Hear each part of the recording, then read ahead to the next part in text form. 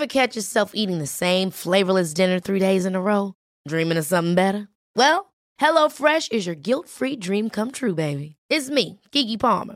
Let's wake up those taste buds with hot, juicy pecan-crusted chicken or garlic butter shrimp scampi.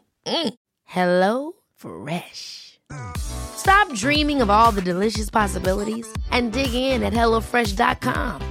Let's get this dinner party started.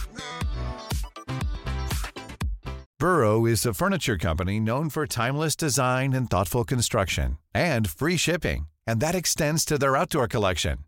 Their outdoor furniture is built to withstand the elements, featuring rust-proof stainless steel hardware, weather-ready teak, and quick-dry foam cushions.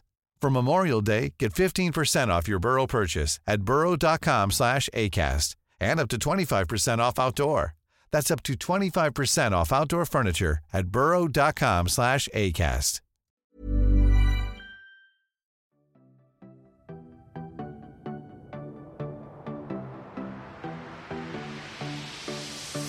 Hello, and thank you so much for tuning in to this week's Food for Thought, a podcast on a mission to equip you with all the evidence-based advice that you need to live and breathe a healthy lifestyle. I'm Rhiannon Lambert, a registered nutritionist, best-selling author of Renourish, A Simple Way to Eat Well, and founder of Rhitrition, London's leading private nutrition clinic.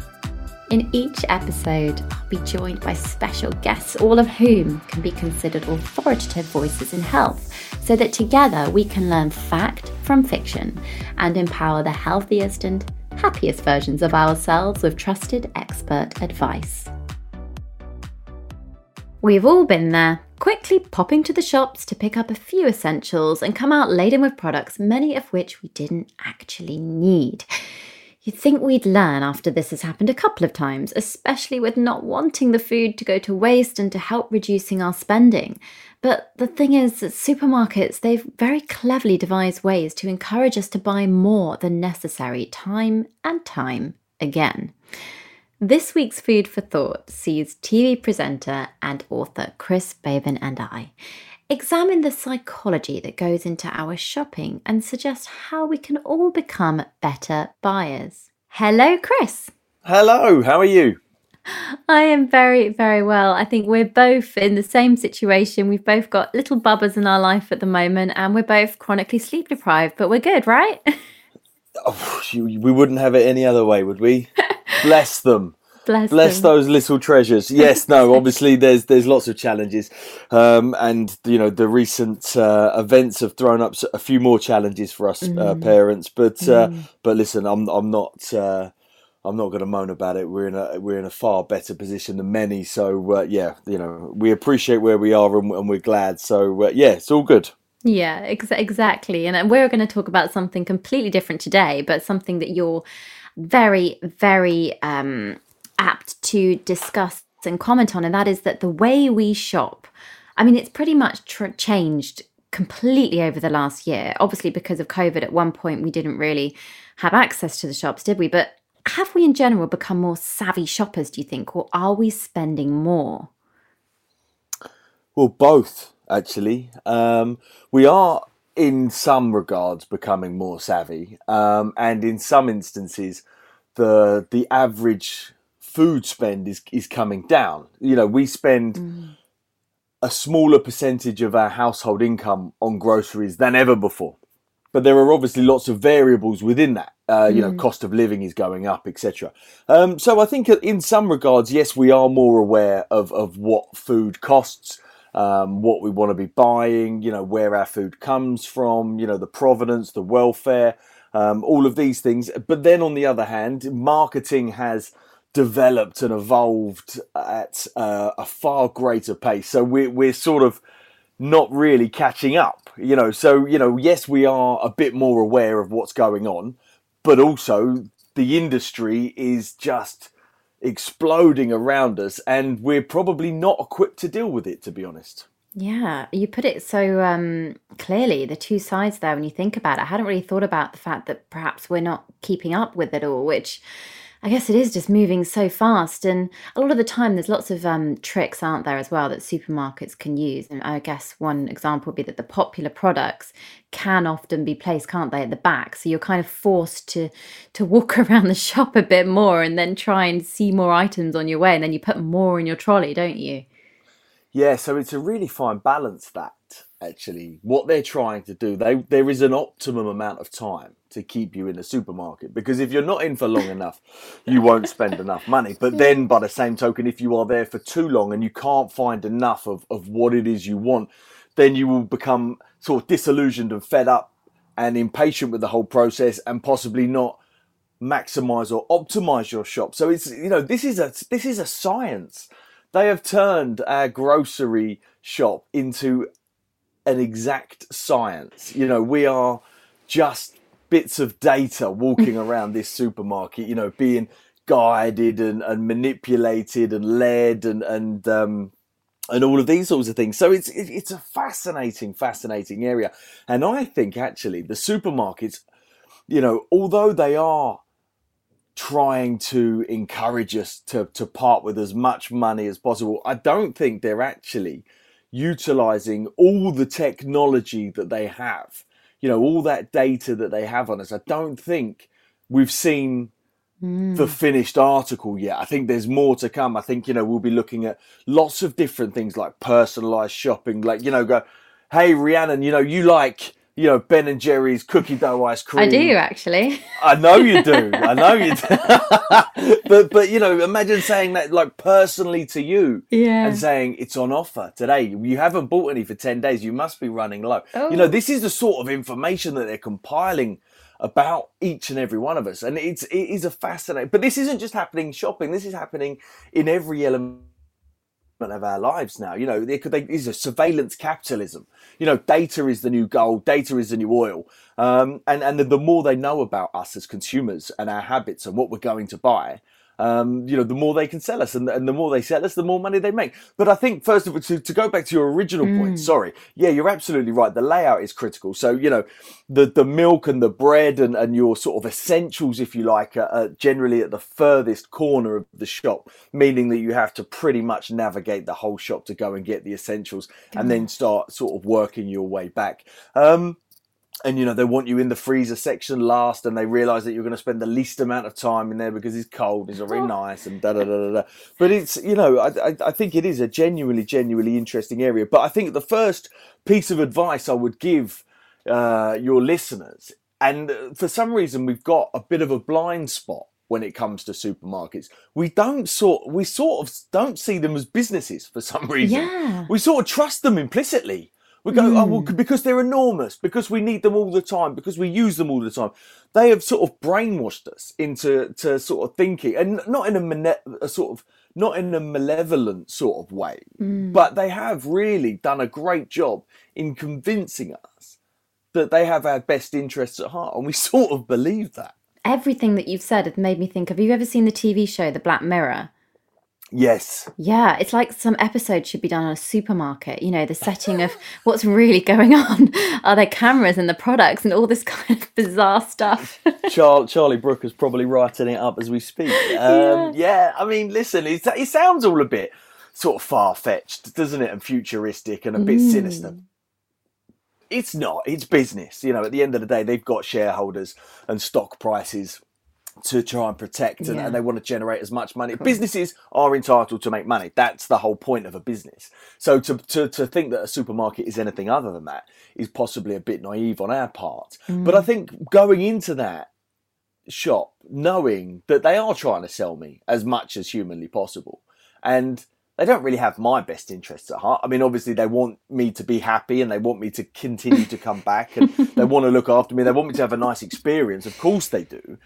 But they don't really mind if I buy things that I didn't really want. And I might not even get round to eating. No. That's not really their problem. I mean, obviously, again, there are real fine balances. There are real sort of, nuanced points within that. Because if I'm continually overbuying and throwing food away, that reflects badly on my supermarket as well. So, you know, they want to maximize the spend within reason, I would say. Well, yeah, but what about the own brand? So that's what brings me on to the next question. All of this is completely fascinating, by the way. I don't think I've ever looked at a supermarket in so much depth before.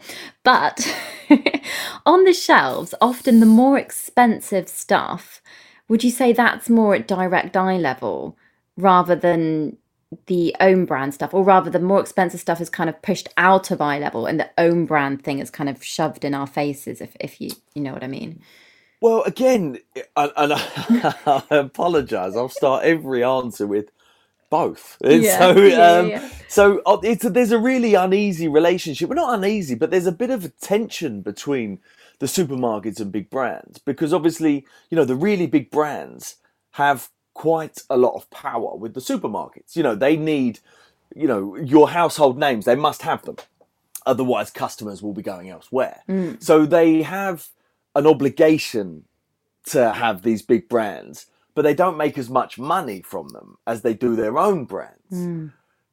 So, you know, they obviously, when they sell their own brand stuff, they get sort of two bites of the cherry. You know, they get the money from making it and then they get the money from selling it. Whereas with the branded stuff, they only get the money from selling it. So they do put the big, more expensive brands, you know, the premium supermarket brands or your expensive big brands in a much more eye-catching, convenient, grabbable location. And then the cheaper stuff, what you normally find, you know, you need to get down on your hands and knees to the bottom shelf to sort of rummage around and get the deals. Very interestingly, actually, well, I think it's very interesting. No, go for you it. may disagree. I think we want to hear. You know, we've got these discounters now in the UK, haven't we? Aldi and Lidl. And people perceive them as the very best value, the cheapest in the marketplace. But actually, they're not. If you go to the other major supermarkets, they will have products as cheap as Aldi and Lidl. But what Aldi and Lidl don't have is any choice. So if you go into the supermarket and you've got, you know, ketchup, bread, cornflakes, milk, whatever else on your shopping list, they will only have one version of that. You know, if you go in there to buy cornflakes, they will only have one type of cornflakes. And it's a good price. It is a good price. Yeah. But if you go to one of the major sort of supermarkets, they will have 10, 15, 20 different types. Yeah, it's overwhelming. Of all varying different prices, one of which will be cheaper than Aldi and Lidl, but that's the very, very cheapest. And we have this sort of guilt complex about not buying the absolute cheapest, which is why the discounter model is genius, because there is no guilt. You know, you haven't got, you know, the cheapest basic range or the own label, you know, entry level own label in your trolley. You've only got a trolley full of food. There is no choice. There is no hierarchy. Yeah, which I think people love, because so do you know they did an example for tuna. Yeah. How many different types of canned tuna or tinned tuna in one of the major leading supermarkets would you say? Definitely over. Maybe like 4 or 5? 37. No. So different packs. Yeah, absolutely. So different pack sizes, different brands, in you know, various different sort of, you know, whether it's in oil or spring water. My mind is blown. All these different things. And in the discounters, there's 3. You had brine, spring water, and sunflower oil. That's it. So that's you know, that sort of sums it up. The choice that we have in our supermarkets is extraordinary, which makes your shopping trip or trying to shop, you know, economically, really hard, because there is no, unless you are, you know, Rain Man or Stephen Hawking, there's no way you can process all the information that you're being fed. No, definitely not. I mean, from my point of view, I'm a nutritionist, so I only ever really look at the back of a pack for nutritionals. I hadn't even thought about the fact or computed the fact that there would be so many different types of one product there. And in one shop, of course, if there's no hierarchy, it just makes a decision tenfold easier. And I guess when it comes to pairing things as well, items you'd put together, does that mean they would put, I don't know, let's pick tuna, because we just used tuna before. Tuna mayonnaise, they'd have the mayonnaise really far away from the tuna. So you have to go across the shop, like you said at the beginning, to look at everything before you get to the mayo.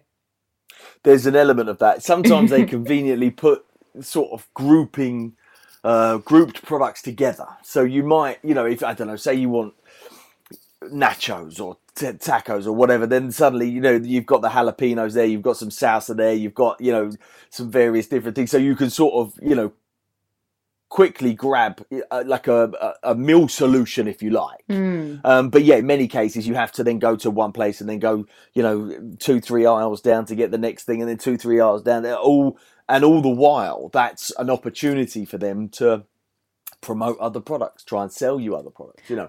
But again, I'm not demonizing supermarkets. They do a marvelous job. Listen, I'm a greengrocer by trade. I love independent retailers, but that doesn't, but I'm pro independent retailer, but that doesn't mean I'm anti supermarket. I think they've done a fabulous job, and they've made, food really quite affordable for many people, and the fact that you can go there 24 hours a day and buy a flat screen telly or some saffron or a pair of pajamas or whatever is just bonkers, isn't it? They're so convenient.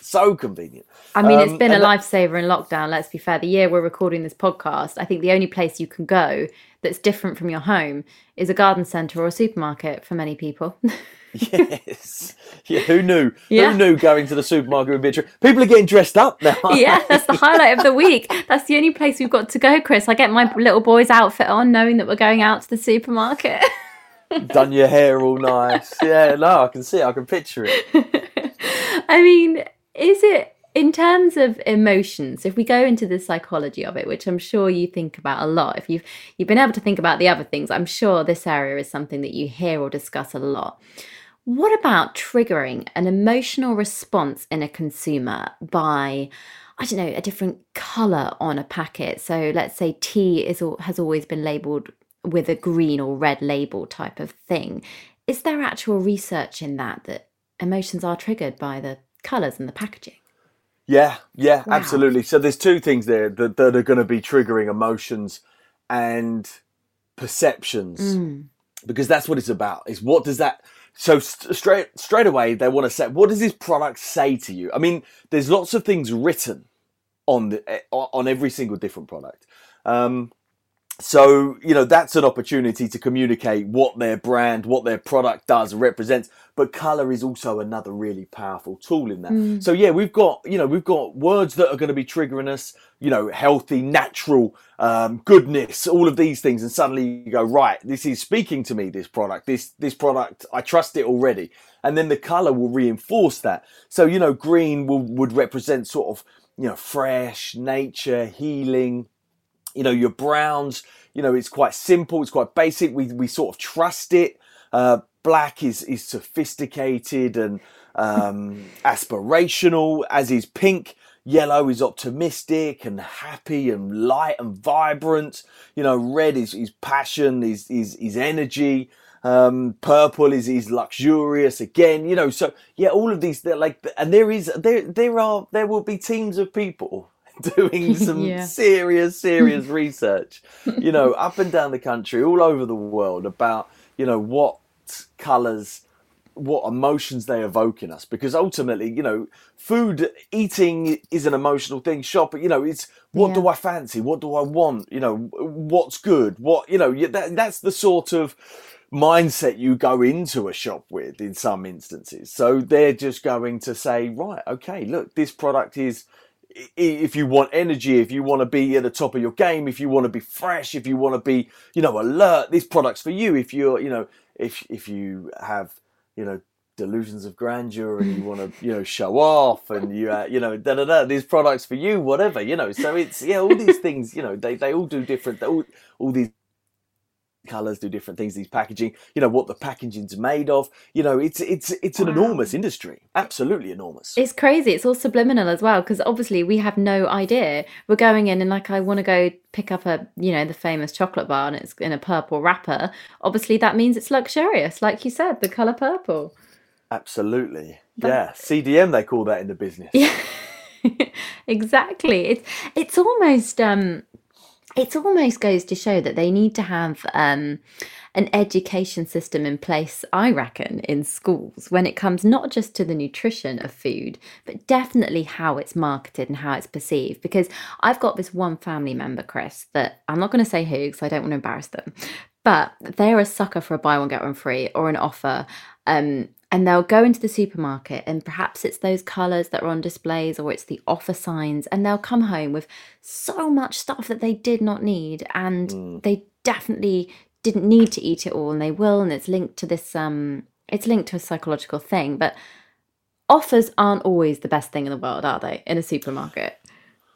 Well, I mean, this sort of goes back to one of my initial points, that we have to sort of go into these establishments with our eyes wide open and be aware that we are entering a business. Like, we wouldn't do the same, if you go into a garage to get your car fixed, your guard is up a bit, you're a bit, you have a little, your tyres need doing, but I'll do you a deal on 4 tyres. Well, hold on, do they all need doing? Like, how long have I got left? Like, I'm not changing them for no reason, and we go into different environments and we've got different mindsets, but we have this implicit trust of a supermarket, or many of us do at least. So yeah, you're right, we sort of see these offers and go, well, they're trying to do me a favour. They're trying to save me some money. They're trying to, make my life better and easier. It's like, no, they're not. They're trying to make money, and that's fine. That is fine. That's what they're there for. But we have to be aware. We have to exercise that element of caution. Buy one, get one free, or buy one, get one half price, or they're £2, buy 2 for £3. So that's a really good example here. So this is the question now. Yeah.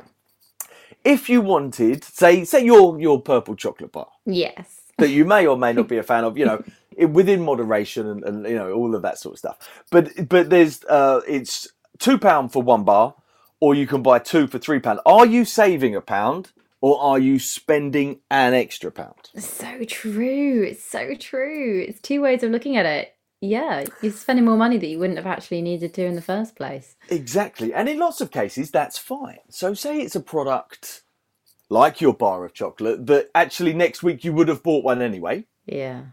And you can exercise some control, and you're not going to eat double the amount this week, and you will just put it in the cupboard so you don't have to buy it next week. You have saved yourself £1. But if you buy the 2 to save yourself that £1, eat them both, or in some cases where it's more perishable, one of them goes in the bin. You haven't saved yourself any money whatsoever. You have just wasted money. So there are lots of ways of making these deals work for you. Utilizing your freezer, batch cooking, long shelf life products that you will. I mean, like tin tomatoes. If there's a deal on tin tomatoes or passata, go for your life. Or baked beans or pasta or rice, because. Yeah. Listen, that's not going to end up in the bin, hopefully, and the chances of you getting round to using it before, the sell by date or the use by date expires. Yeah. Then that's fine, and you have saved yourself some money, and you have you've made the system work for you. But what lots of us are doing is going, oh wow, that's good, without any sort of idea as to whether you will get round to eating that extra, or whether you need it, or whether you need it this week, or whether it is a good deal for you. So I think you have to, it's each case on its own merit. Sometimes they are a deal. Yeah. Sometimes they are a bargain. Sometimes they're not. So it's just about, each case on its own merit, and just sort of, again, having that slight, only slight. I don't want people sort of walking around the supermarket terrified, thinking they're trying to, hoodwink me. Oh my God, I can't see the wood for the trees. Like, it's still a fairly, sensible, serene environment. Serene. Don't worry. Well, this is just it. And this is where I want to go deeper on the psychological stuff now, Chris, because surely the state of mind that you enter the supermarket with is going to dictate what we buy. And is that why they put the flower displays by the front entrance? Because often they're there, and I see them when I walk in and I think, oh, how lovely, lovely flowers. Is that a trick? It certainly sets the tone for your shop. It does. The first thing because really they should be the last thing that you see. Exactly. I mean, really, you don't want your fruit and veg being at the bottom of your trolley. You certainly don't want any flowers being at the bottom of your trolley. The flowers, they would say, look, some people just need to rush in and grab a bunch and rush out. So that would sort of be their justification for that. But it definitely, it's low displays. So you walk in, the fruit and veg displays are normally a lower display. So you're not walking in straight away. Your eye line isn't broken.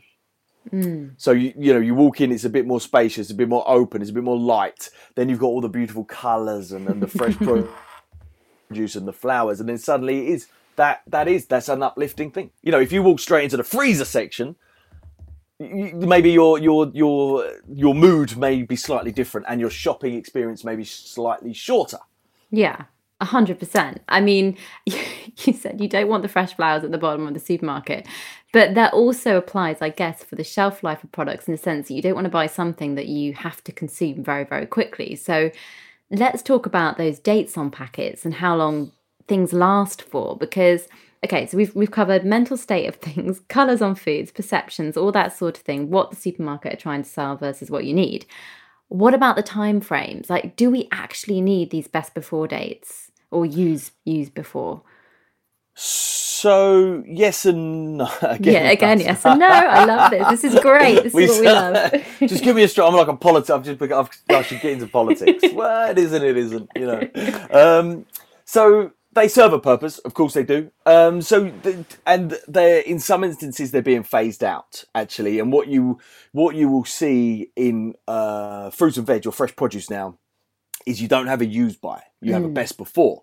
So if I just quickly go, I don't know if it would be beneficial to your listeners to just quickly run through the different dates that you may see. Honestly, it's so helpful. You have display until or sell by. Okay, that's none of our business. That's none of our concern.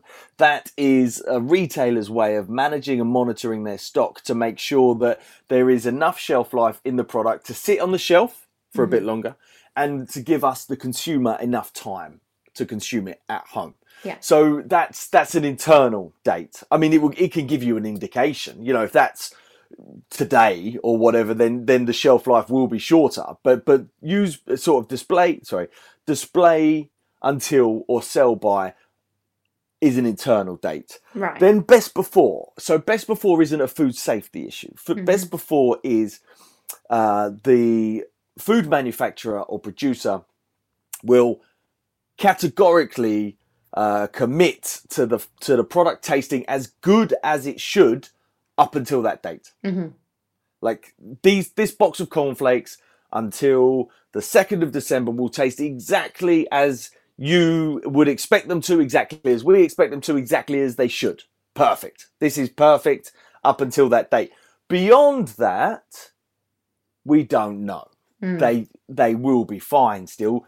You won't be able to tell the difference, I'm sure, as long as you've stored them correctly, stored them in an airtight container or whatever, But it's not a food safety issue. Yeah. So if it's best before, you can go beyond that date, safe in the knowledge that it's okay. It may lose some of its texture, it may lose some of its flavour, it may lose some of its freshness, maybe, but that's very subjective and quite minor, to be honest, but it's safe. Then the use by date. Now, this is a safety issue, okay? Yeah. And in some instances, on some products, I think it should definitely be adhered to. Meat, fish, dairy, some higher risk foods. The use by date is a safety issue. There was a time before use by dates, and I think people managed perfectly well. I think they'll sort of, get it out, give it a sniff, or cook it and try it. Yeah. But I certainly couldn't advocate that on your podcast. So we will exercise caution and say beyond a use by date, that is a safety issue, and you should sort of take heed of that. Yeah, that's so helpful, that's the only Chris, one you need to really worry yourself with, the use by date. And if you freeze something before its use by date, it's perfectly safe still. Yeah. Okay? Now, something like fresh produce, I mean, I've seen butternut squash. So we're phasing out use by dates on them because it's very subjective. It's a very low risk food category. So we're saying best before. Yeah. So we're phasing use by dates out on fresh produce, and actually it's pretty much gone now. So we use best before because it's a low risk food category.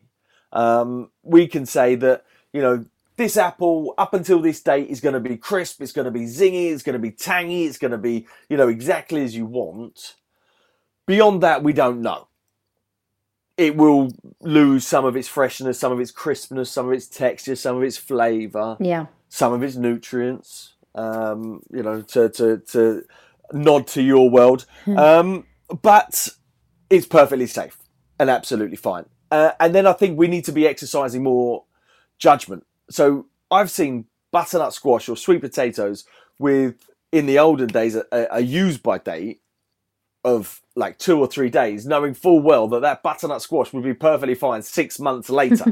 But some people are looking at that and go, oh no, that says that's no good today. I'm going to put it in the bin.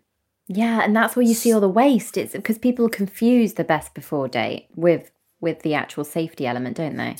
Yeah, absolutely. And I think some people in particular are very nervous about it. Yes. You know, I've worked with some families that are really, you know, even approaching that date, it's going in the bin. Yeah. So now there's 2 issues here. So one is, I would say, exercise a degree of caution and common sense. My motto is do what your grandparents would have done, you know, and if they wouldn't have thrown it away, you don't need to. And, you know, in certain things, you know, potatoes, if there's like a sprout or it's gone a bit, you know, green or, you know, there's a bruise on something or whatever, or your carrot's gone a bit bendy, it's still perfectly fine to eat. It's perfectly safe. You know, it will cook really well. I mean, the thing is, the amount of carrots that get thrown away for going soft, when the majority of what they're being used for is being sort of chopped up in a sofrito or a mirepoix and then softened down. The first thing you do with a carrot and celery is soften it down. But yeah, if we got some out of the fridge, we'd be like, oh, that's soft and bendy.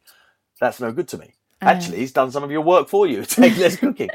But yeah, so then the other issue with that is how to avoid that. So realistically, you should be going to the shop with first. Actually, let me take one step back. Before you even go to the shop, before you even put your shoes on, before you do your hair and your makeup and get your ball gown out to go to the local supermarket. Don't forget the heels.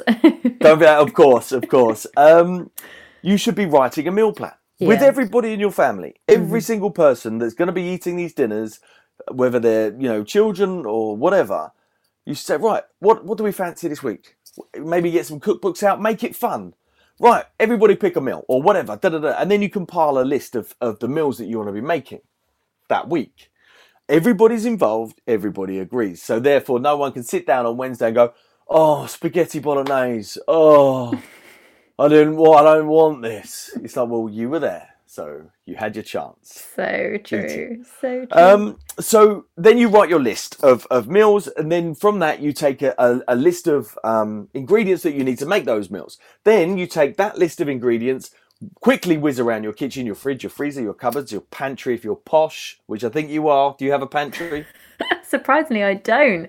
I have no, I don't have a pantry, but I do have larder. I have a larder. I have a larder. Yes.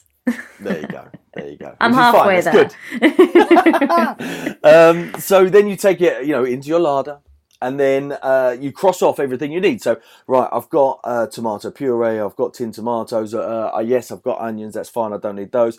And then what's not crossed off is your list, is your shopping list. That's what you need to go and buy. And then if you go and buy those things, knowing when you're going to cook it, there is no real need for the dates. Yeah. You know, as long as, you know, you're buying what you need to make the meals for that week, the dates become irrelevant. What we see in Eat Well for Less many times is people try and buy something with as long a shelf life as possible to try and increase the likelihood of them getting around to eating it, which is bonkers. Like, when are you going to eat that hummus? Well, I don't know. Well, don't buy it then. You should have life lessons with Chris, not just on Eat Well for Less. Lessons. Imagine that. I don't think I'd get many repeat clients, to be honest. No, but it's so invaluable. Everything that you've said is going to help our listeners no end. And because I've got loads of questions from them for you, I want to just ask you one more, Chris. And that is the fact that this false advertising, I mean, for me, it's when a product, let's say it's a granola. Let's take granola as an example.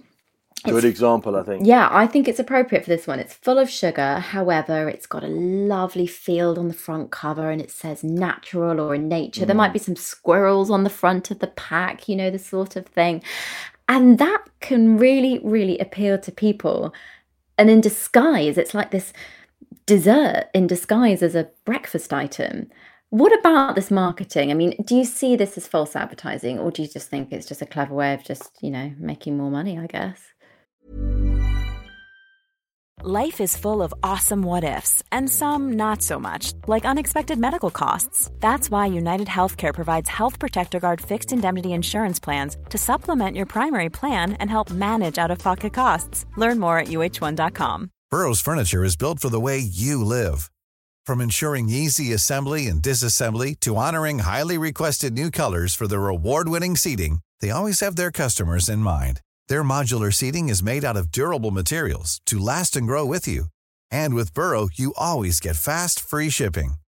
Get up to 60% off during Burrow's Memorial Day sale at burrow.com/ACAST. That's burrow.com/ACAST. burrow.com/ACAST. A lot can happen in the next 3 years. Like a chatbot may be your new best friend. But what won't change? Needing health insurance. United Healthcare Tri-Term Medical Plans are available for these changing times. Underwritten by Golden Rule Insurance Company, they offer budget-friendly, flexible coverage for people who are in between jobs or missed open enrollment. The plans last nearly 3 years in some states, with access to a nationwide network of doctors and hospitals. So for whatever tomorrow brings, United Healthcare Tri-Term Medical Plans may be for you. Learn more at uh1.com. I think it can, in some, I mean, there are lots of different products and lots of different degrees to which they do this. But yeah, I mean, I've been saying for a long time, actually, I'm more at peace with a Krispy Kreme donut or a Red Coke or even a McDonald's because, you know, like there is no surprise. If you've just eaten a Krispy Kreme donut, you know you've consumed a lot of sugar and a lot of calories. Yeah. No one's hoodwinked there, are they? They are, you know, up front and centre. This is my donut. This is what we are. Gonna eat it. Exactly. This is it. Like, don't eat too many, but we're delicious, but we are packed full of sugar and calories. But it's up to you. Yeah. Whereas some of these other products are outrageous. Deceptive. You know, like you say, they've got the image of health and nutrition and outdoors and exercise and, you know, all of these things. And then they reinforce that with words.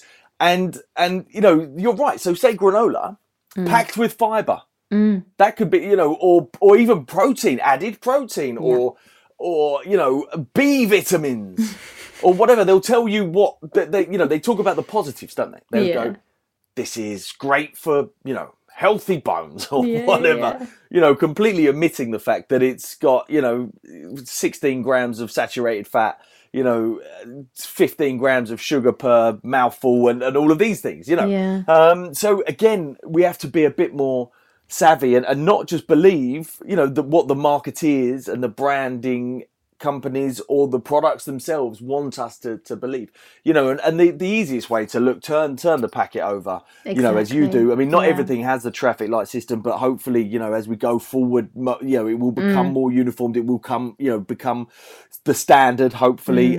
So that's that quick, you know, just glance, you know, is it red? You know, is it sort of green, amber or red? That gives me a clear indication as to where it is, ballpark figures. Also the ingredients, you know, when you look at something. Yes. You know, the first, you know, the ingredients are in order of volume. Yeah, exactly. If that makes sense. So the first ingredients will be the most prevalent. So if you're turning something over in sugar or one of the things that we can be a bit wary of within reason is very near the top or the front, exercise some caution there. 100%. And just, don't get sort of sucked into it, really. But yeah, I mean, I'm under no illusions that we're all busy. We don't have a great deal of time. We don't really. We're probably looking at products less right now. You know, and I know you're getting dressed up and having a nice evening out in the supermarket. But actually, most of us are probably a little bit on edge now. You know, we don't want to be in there for too long. No, we're in our tracksuits, most of us. Not like me and my, dressed to the nines. I mean, it's an event for you. I understand. You know, you've got the paparazzi there. It's a thing. It's a whole, But yeah, actually, I think we're probably less inclined to maybe spend some time turning the packet round and upside down and surveying the millions of different messages and all the nutritional information on there. Can I just another quick thing actually? When looking at prices, so we say read the packet. Check the nutritional information. That's quite important. But I understand it's not applicable. You can't do it for everything. It'd be like reading an essay every time we went to the supermarket. Take forever. So just try, certainly if something looks too good to be true, it may well be, and maybe just sort of sanity check that by having a quick, look at the traffic light system or the ingredients. Especially for children. I think you're buying for children, Chris. I mean, that's what's really deceiving. I've only noticed it because I'm working with a company called Little Freddy's who do children's pouches. And it's scary, the amount of stuff, like the quality of ingredients and, what has a better quality source of protein near the top versus near the bottom, and they're making a claim for protein on the front. It's really worrying, actually. There's a lot of ins and outs, aren't there, going on? Well, I'll tell you something that needs to be stopped right now as well, and I think it's disgusting that it's even allowed. So, the nutritional information on a packet, am I right in saying that's for a woman? Is that correct? So they use the average adult. So most of the time it's a male. How wrong is that? So that's wrong, isn't it? That shouldn't be. So we need to be careful. And with children, so I've seen products that are marketed. They don't say children on it. They don't say children, but it's got a childlike cartoony character on it. The colouring, the product, it's like a snacky thing, whatever. It's definitely, if it doesn't overtly say children's snack, but it is definitely aimed at children. But all the nutritional information on that packet is for an adult, which is outrageous. I know. There's a lot that has to happen. I think there's a lot that Public Health England have to do, alongside working with the manufacturers, working with product development. Basically, I wish there was more being done on this, Chris. I spend my life kind of fighting all this type of stuff, and it's a minefield. And again, it all comes down to cost as well, doesn't it? Which is why, I mean, just to quickly move on to some of the questions from our listeners so I can fit them in, because Grace has asked, how can I keep the cost down? Is it better that I shop little and often? But perhaps Grace is also seeing these products marketed, in that way, and she's going for those as well, not knowing that they're full of sugar and recommended for adults. But it's just a mess. It is a mess. So what's that lady's name? Grace. So it depends. So it depends where you're shopping. So there's been a trend. We've moved away from that one big weekly shop, or we certainly had. COVID has changed things for us.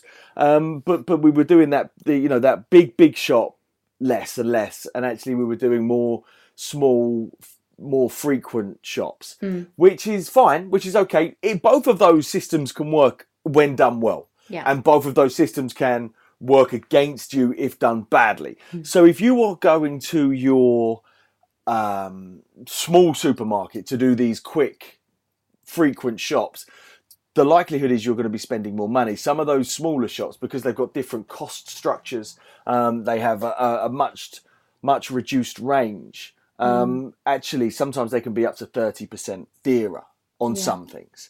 So actually, in principle, buying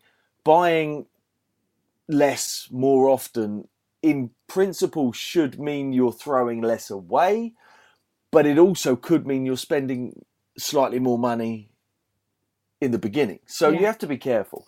But if you want to save money, I promise you, this is it. And I have spent more time watching people shop than I think probably anyone else in the country, to be honest, after 8 years of Eat Well for Less. I mean, it's a niche hobby, but perfect guest for this episode.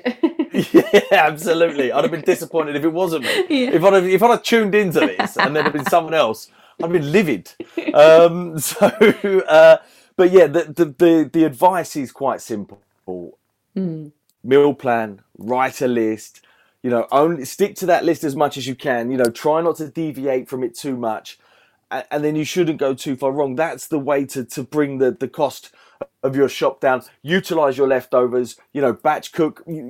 Fall in love. Your freezer is your best friend in reducing your shopping bill and reducing your food waste, as far as I'm concerned. We need to utilize our freezer as much as humanly possible. And that's the way to sort of bring your food shop down and analyze it as well. Go through it and look and try some cheaper alternatives. These big brands are much more expensive, and in most cases, you can't tell the difference. So, try a different brand, try a supermarket owned brand, maybe even try changing your shop where you actually shop, but definitely meal plan and write a list. Yeah. Which is good advice. And actually, Bianca has asked you, Chris, she said with COVID, and this is obviously a spanner thrown in the works completely. She said items aren't always available, often leaving only the most expensive. Do you think prices will come down? Like, how have you navigated or seen the navigation of this year when it comes to that type of thing? So that's really So I think certainly in the beginning, in the initial lockdown, that happened. That 100% happened. There's two things here. So they had to reduce. They called them SKUs, product lines. Yeah, they had to reduce them. They had to, because they couldn't cope. So one way to become more efficient and to make sure that the system is running at its optimum is by, instead of having 10,000 product lines or 100,000 product lines, as it probably is narrow that right down, which means you can buy, you have more space to fill it with fewer products. Does that make sense? Yes. You can buy more of less different items. Does that make sense? Have I articulated that okay? Yeah, I mean, you eat well for less, you buy more for less. It kind of makes sense in a way if you buy the right things. So instead of having 10,000 different products that you've got to stock, if you reduce that down to, say, 5,000, you can have twice the amount of each of those items. So the likelihood of you running out is lower. Yeah? Mm-hmm. So it's more efficient. So they had to do that. But they took out all the cheaper products, didn't they? Yeah. And we were left with very expensive, in most cases, multi-buys, which was really hard, I think things are sort of as close to normal as they can be. But again, I think it depends on whether you're doing your shop online or whether you're going in. Shopping online, I think, can be a great tool, because actually you can spend a bit more time doing it. You can price check a bit more. You could maybe, and then I suppose it comes down to, if there's only a very expensive version of something, maybe, do you really need it this week? Can you do without it? Can you wait to see whether the next one comes in? But I know there are some challenges, and some of them don't have a solution as such, really, other than sort of shop around, maybe try and find an alternative supermarket or an alternative product, or maybe if you can live without it, I don't know. I mean, in the case of nappies, that might be quite hard. But if it's like a luxury item, just your favourite crisps or something, maybe you could just, skip it for a week until hopefully they come back in line in price. Yeah, and there's been a resurgence of cooking this year, which is one of the few positives, obviously, that have come out of the crazy kind of pandemic year that we've had. Right, Chris, fact or fiction round. I'm going to move on to that. Are you prepared? Are you ready? I think I am, yeah. Okay, you have to answer fact or fiction to the following questions. Right. Shopping online is cheaper.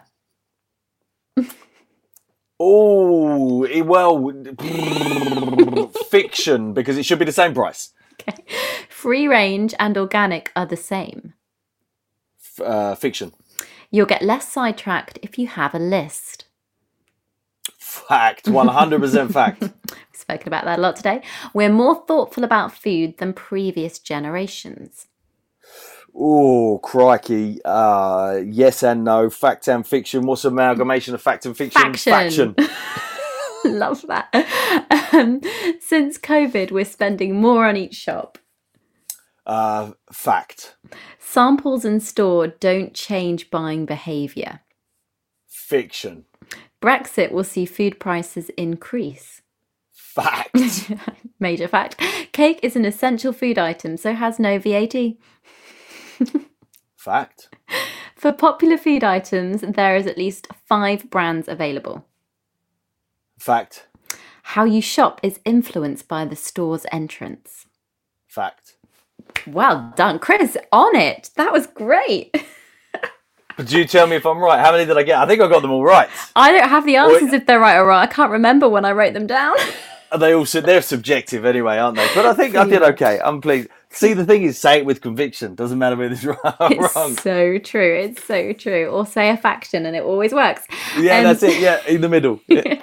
That does nearly wrap up the episode. I'm really gutted because this has been such a great chat. But we always finish, Chris, with a food for thought. And I'll kickstart today by saying that I think one of the most valuable take-homes from today is obviously that the supermarket is this undercover Black Mirror type experiment going on. But no, what I think really, what we do need to really focus on is shopping for things that we need rather than what we don't need. And that is actually an art. It's almost a learned behaviour, I think. In Western society, when we're very fortunate, we have access to plenty. You know, obviously, there's still a big discrepancy, even in the UK, for people's budgets and their income. But we do have access to more food than lots of countries around the world on our shop shelves. We're incredibly lucky. But we need to start looking at how we can do this ethically, I think. And instead of zigzagging all over the supermarket like I do in my heels every morning, perhaps... By the way, just to everyone listening, I hope you know that Chris and I are joking. Like, I hope you don't go away from this episode thinking that I literally doll myself up. It's a fact. We're still playing fact or fiction. It's a fact. You're not allowed. There's cheating now. I've seen. My tip, I think, would be just have a snack before you go out, because I do know for a fact that if you're hungry, it's too much. If you're hungry when you go to the supermarket, you're more likely to buy things you don't need. Chris, if you want to give our listeners a take-home message today, what would that be?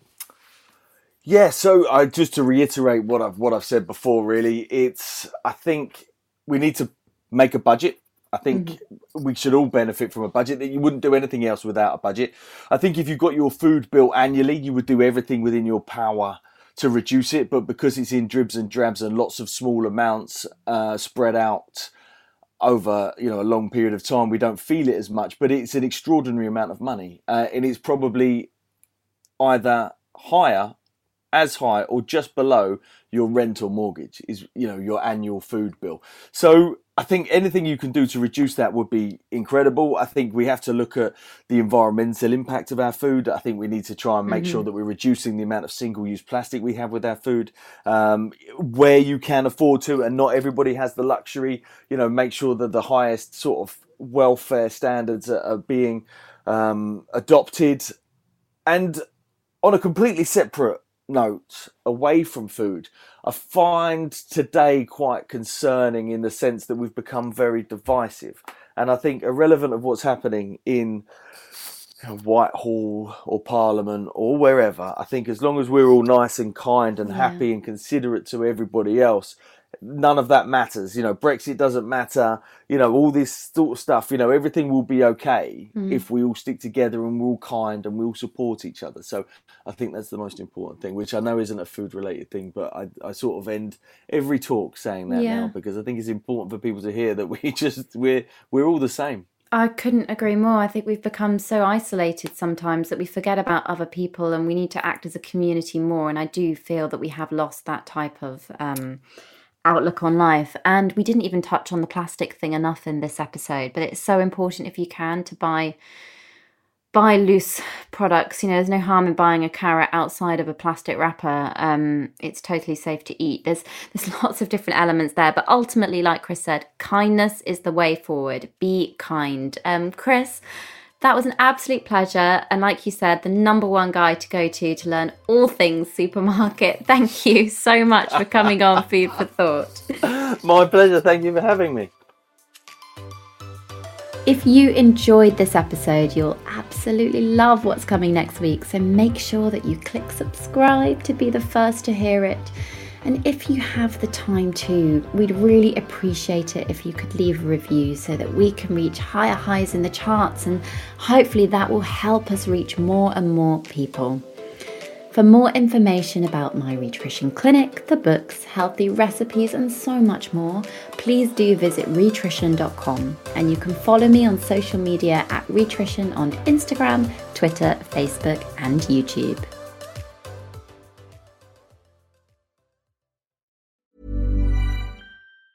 Ever catch yourself eating the same flavorless dinner 3 days in a row? Dreaming of something better? Well, HelloFresh is your guilt-free dream come true, baby. It's me, Keke Palmer.